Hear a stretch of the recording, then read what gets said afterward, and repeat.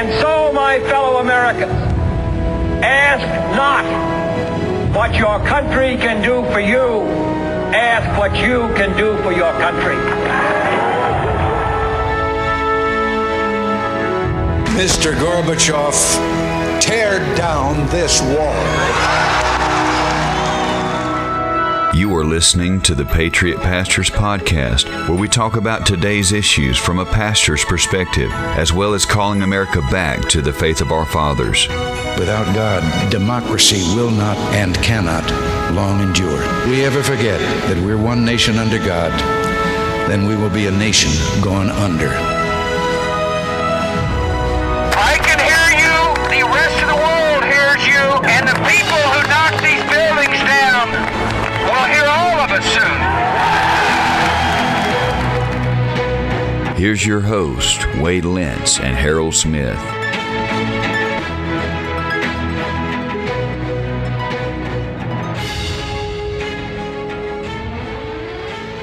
Welcome to the Patriot Pastor Podcast. My name's Harold Smith, and I'm joined today, as always, by my good friend Wade Lentz. Wade, how you doing? Man, Harold, I'm doing good, but wow, you sound different on this podcast. You sound like a professional radio DJ. The quality of sound is a lot better, and I'm noticing a new microphone. You have headphones, so what's going on here? Well, God can give you a voice where you can sing bass, or you can just pull your wallet out and buy all the stuff to make you sound better. And so, well, it sounds better. I will say that.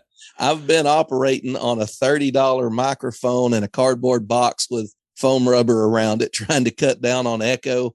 Wow. And I have to sit real close to it. And it's a joke. I mean, it never sounded good, no matter how hard I tried. So I just went ahead and bought some better equipment, and I felt like that. Do you remember that game show? You Are the Weakest Link. Goodbye. And they would you'd get kicked off. Uh-huh. I felt like when I'd listened to our podcast, I was like, man, I'm the weakest link. You know, Wade sounds like he's on the radio, and I sound like I'm being smuggled into a third world country. So, I just finally broke down and hit the bullet. I bought a Rode Podcaster Pro Studio, and then I got a mic and a stand and headphones. And so if I really am not a good podcaster, at least I'll look like one on TV. There you go. That's kind of like me with golf. I'm not a good golfer, but I got the nice clubs and the nice bag. I look like a good golfer. So have you been getting all the rain that we've been getting here? Yes. We got like, I want to say 3.5 inches last week. And I think in the last 3 days, we're at another 3.5. And it's supposed to rain all day into tonight. And I mean, I wouldn't be surprised if the 2-week total's not somewhere around 14 inches. Yeah, it's crazy. Yeah, you can't plant a garden. You can't plant a garden when it rains 3-4 days a week to this level. No, no. Now you do the raised beds, so you've got that all. I do both. Yeah, the raised beds are okay. They're all planted. I could plant them on a muddy day, because you don't have to get out in them and till them up. Right. But the problem you have with a traditional garden is you've got to break that soil on the top so that you kill those weeds and break those root systems up. And when you try to turn that over to prep the bed to plant, it's too muddy to run through there. And then you have to walk in it. Well, it's all been plowed. It's wet. You sink to your knees. Mm-hmm. There's just really no way of doing that. And so anyways, I've got plants that need to be in an in-ground traditional garden, and man, they're just growing and growing and growing in their trays. And I don't know what we'll do with them. Right. What are we talking about today? We're going to talk about being distracted. And I honestly believe this. I can't find a Bible verse for it, but I really think that Satan has a plan of distracting us, keeping us preoccupied with things that really don't matter. And yes, the thing that got me onto this is my wife and I were eating at a Mexican restaurant the other night, and we walked in and there were 8 TVs in the building that I could see from where I was sitting. I have to turn around and look at 4, and I could look to the front and see 4 other TVs. Mm-hmm. One of them was playing a cartoon. One of them was playing like cage fighting. One of them was horse races. One of them was a movie. And my wife and I were wanting to talk, but there was this loud, fiesta type music playing. And so we were like, huh? Yeah. What? I had to shout. And I was like, it's almost like you're in a bar. I mean, the music's so loud, you can't hear each other. And it wasn't that loud, but I mean, it made conversation difficult. Sure. And then I kept looking around, and I would find myself looking at the fights going, man, that guy's about to get knocked out, and I would be like, oh, one more punch, he's going down. And I couldn't look away. Yeah. And then I look over at my wife, and I'm like, I need to pay attention to my wife. And I'd look over at her, and she would say, have you ever seen them race with these chariots? I mean, I've seen horse races, but they got these little buggies. Right. And she's absorbed in the horse races behind me. Uh-huh. And so we would try to talk, and I would notice her just kind of glancing up like, they're coming around the backstretch. She's constantly glancing up. And then I would constantly glance up when I would see somebody get rocked in a fight. And I was like, man, I'm constantly distracted. She's constantly distracted. This young family comes in beside us. They've got 2 little kids. They sat down. Mom and dad each take their phone out. And I'm going, they're going to sit here and look at their phone? No, they gave it to each kid. And each kid sat over there and played a game or watched a cartoon or whatever on mom and dad's phone. Wow. And then the kids discovered there was a cartoon on TV. So they put the phones down. So mom and dad were constantly checking their phone. And I'm like, if this is how we're raising our kids today, what are we teaching them? Yeah. I can remember having to turn the TV off and come to the dinner table and sit down and eat. And we didn't do that all the time, but most nights it was come in from playing, put your toys up, turn the TV off, put your video game away, whatever it was we were doing. Sure. And we sat down at the table and we ate and we talked, and mom and dad talked and we talked. And I just don't see that kind of family unit anymore. No. Seeing the same thing? Oh, absolutely. Changing world. I mean, it is children younger and younger are getting phones, tablets. You and I growing up in the 70s and 80s, we didn't know what a tablet was, except for stone tablets, right? Yeah, right. At least that's what my kids think. But we didn't have those things. Today, they're so accessible, and children younger and younger are being exposed to it. And I mean, I can't help but think that it is affecting their attention span.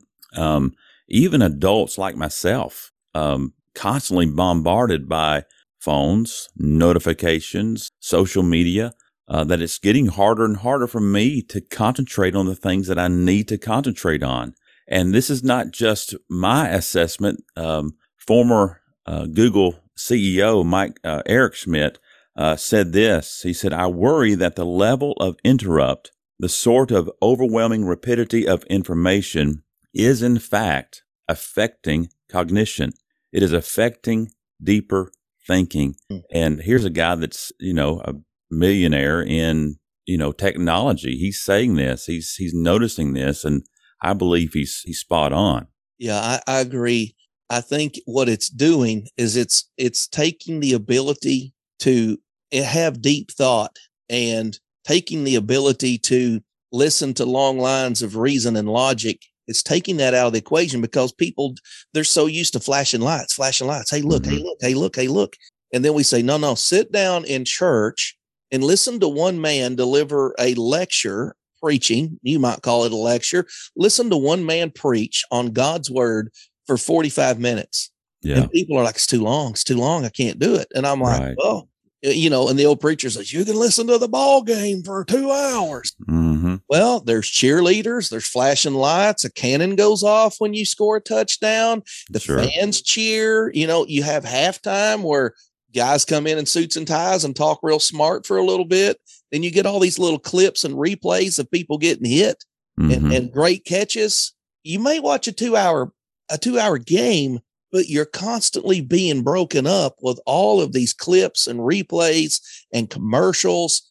And we're getting into that system where how would a church function if the entire society is trained to be constantly bombarded with distractions? And oh, yeah. I think one of the problems too is the news media today. When you and I were kids, you talked about growing up 70s and 80s, the news came on at 6 o'clock and that was it.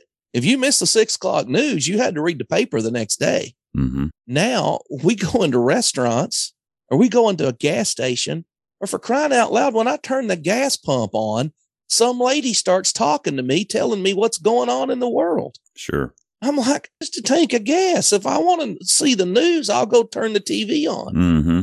Yeah. When you were true. growing up, how many TVs were in your home, Wade? We had one. We had one too. Weighed about 500 pounds. Yeah. Set in the living room. Yes. Now, how many TVs do we have in our homes? Oh my, there's Or computer screens. Yeah, 3 or 4 now. Or tablets. Because we have to have that information. And right. that's the problem. And I think that's the lie the devil has sold to us. And I believe this with all my heart. I believe that we think we have to constantly be receiving data to the point that people are on Twitter and they're just constantly updating us on every little aspect of every little news excerpt. Yes. Yes. And you and I both know, and we've been guilty of doing it ourselves, where we think, man, I've got to see what's happening. I've got to see what they said to this person, to that person, based upon the testimony of this person. And 2 months from now, does any of that matter? Right. Yeah. We're living in the age of information overload. Yeah. We know in our generation, we know more than our grandparents ever knew. Yeah. But we're not wiser because of it. That's a good observation. We are not better off because of the information we know. And we used to have to go to encyclopedia to look up something. Now we just Google it, right? Right. And so, yeah, we know a lot more of things, but sadly, a lot of the things that we have learned as of late are not things worth knowing and not really beneficial. And this distraction it's the signs of the times. It's the world in which we live in. But for the Christian, you have got to set boundaries. You have to put parameters in place, or you will be a slave to technology. Yeah. Instead of allowing technology to be utilized to be your help, you're a slave to it. And you think about what it takes to meditate upon God's word. Be still and know that I am God. Yes. How could you do that today? Exactly. It is difficult, and the devil knows this. He knows that, as Psalm 1:3 says, speaking about the righteous man, and in his law, how's it go? But his delight is in the law of the Lord. And it goes on to say, and in his law, in God's law, he meditates both day and night. In other words, you're chewing on, you are absorbing as much as you can upon the scriptures that you have read. Where do you see that today in this distracted world? You really don't. And so I think that's one of the keys that Satan is using to keep us from meditating upon God's word. But Brother Wade, I get a daily Bible verse texted to me, and I get a daily devotional emailed to me, and I have the Bible on my phone. I've got more Bible now than my grandparents did. And here's the problem with that. When you start substituting your phone for the Bible, and I know I'm going to sound like an old geezer, but I don't care. I'm right about this.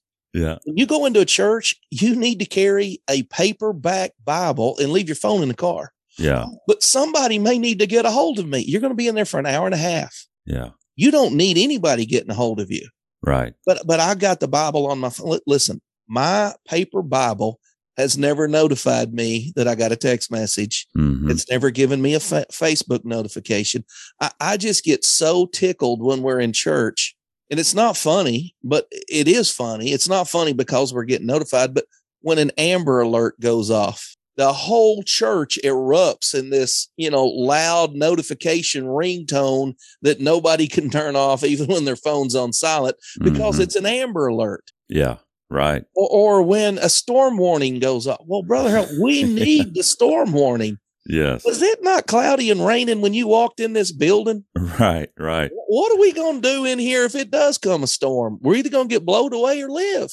Right. The idea that something might happen. I'm like, and if it does, what's a 20-minute quicker response going to do?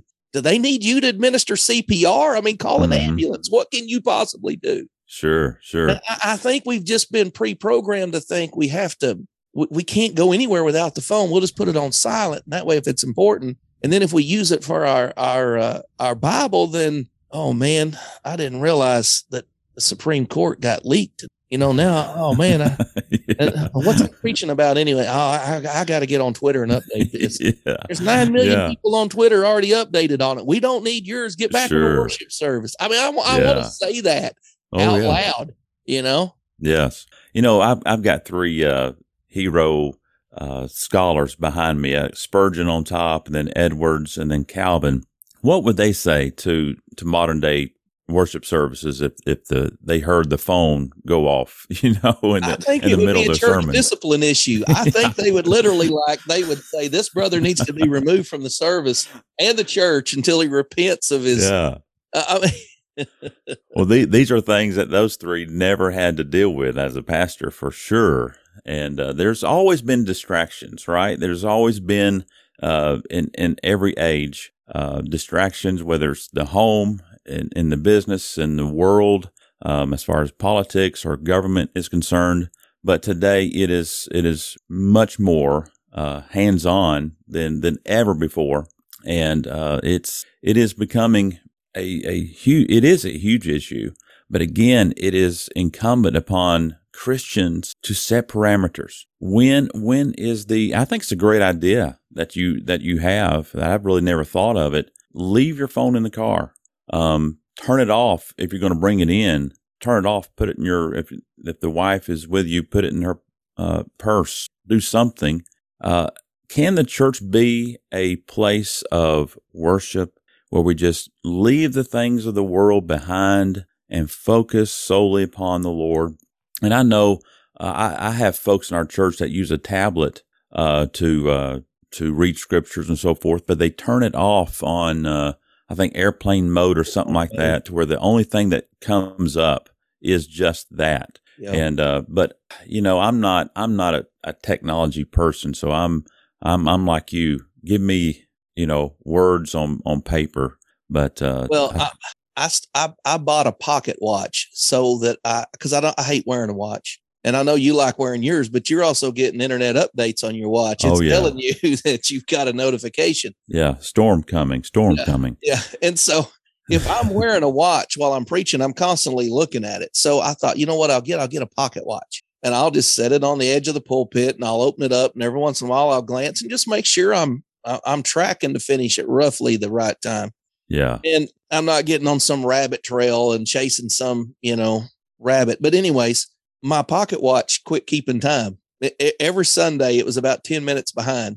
And I thought, man, I can't trust this thing. Is it going to quit? I mean, it's just a Walmart, $9 pocket watch. So I started carrying my phone again because I knew the time was right on it.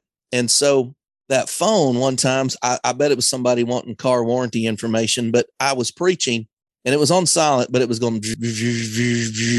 And so I got it laying here on the pulpit. Nobody can hear it. Yeah. But I can feel it in my hands, because my hand's on the pulpit. And when it happened, I looked down. I was like, "In the world, is that you, Lord?" You kind of, I look down there and my phone is vibrating and there's somebody calling me.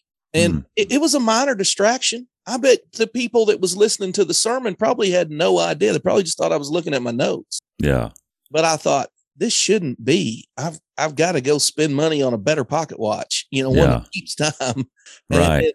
Or get a regular watch or something, because if I'm using my phone as my only clock, then I'm subject to, during a sermon, somebody could send me a text. This happens at Bible conference, where you get a bunch of preachers in a room and one of their buddies is up there preaching and he accidentally says something stupid. Then your phone's going to go and you're going to look down and it's going to be a guy 3 rows behind you and he's going to be quoting that, ha, ha, and you're going to look at it and go, ha, ha, ha. Yeah, right. And it is funny, and it is what preachers do, but it's a distraction. That's what we're talking about. Sure. And as that becomes more and more acceptable, the next generation will be texting each other all through the sermon. Yes. I got in trouble for passing notes as a kid in church. But now as an adult, I'm passing them on our phones and it's okay. Right. Yeah. It affects the way this distraction, especially technology, affects the way that the family communicates, to where there's almost no communication anymore with the family. And that's sad. Now we have a no policy when we eat supper at the table. There's no devices. And if we didn't set that, then my goodness, yes, our children would have, devices in front of them watching some movie while we eat. And what good is that? And so I would recommend if you have a family, to have no technology at the table when you're having a family meal. It's not, it's not the end of the world. They may think it's the end of the world, but it's really not. And you're communicating as a family. Let me ask you this. Minutes. It's just 30 minutes out of the day, Wade. It's not like you've said no electronics for the whole day. Sure. Just 30 minutes of just us talking. Right. Kids need that. Parents need that. I mean, we need that interaction. Yes. Let me ask you this. What are some things that, and you've already mentioned some things already, but how about a church? What are some things that they can do to ease the distraction that is bombarding people today, those who listen to sermons and so forth? What can a church do to keep people from getting distracted during the message? Yeah, I mean, you mentioned, keeping the phone, turning it off. Leave your phone. As a pastor, I leave my phone in the office. Mm-hmm. And you'll be surprised if you leave your phone in your office, how many Sundays you'll walk in your office after the service and somebody's texted you, somebody's called you, and you would have got that notification either during the singing or the preaching or the handshaking or whatever. Mm-hmm. So leave your phone out of the worship service. You can go without it. I'll guarantee you in the Old Testament, it wouldn't have been allowed past the middle wall of partition. The middle wall of separation would be a no phone zone. Leave that out of there. I understand getting the Bible on tablet. My wife does that. She takes notes a lot of times on her tablet. Mm-hmm. And so she can just link the Bible up, but she will also turn her internet off, just like you said.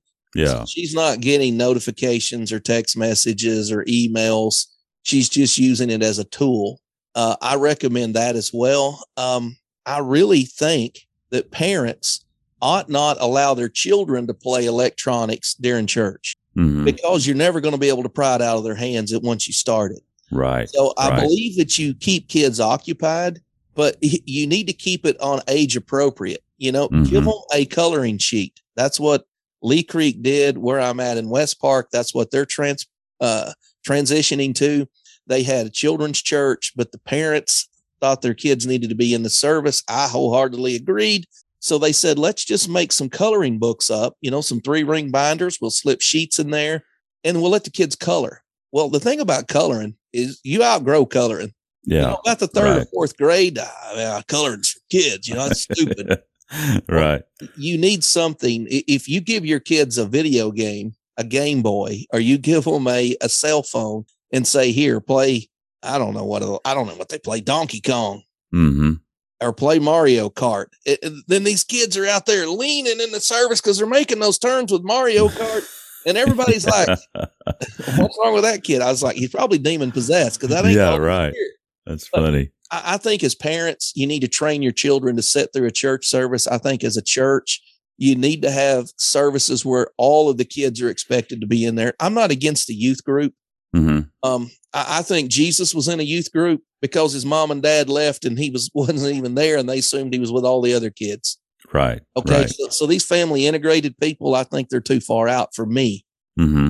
I think they're trying to make a case the Bible don't make, but at the same time, I think there's some wisdom in saying you can't just put all the kids in a room and say, y'all go have fun. We're going to have church. So there's a balance in there.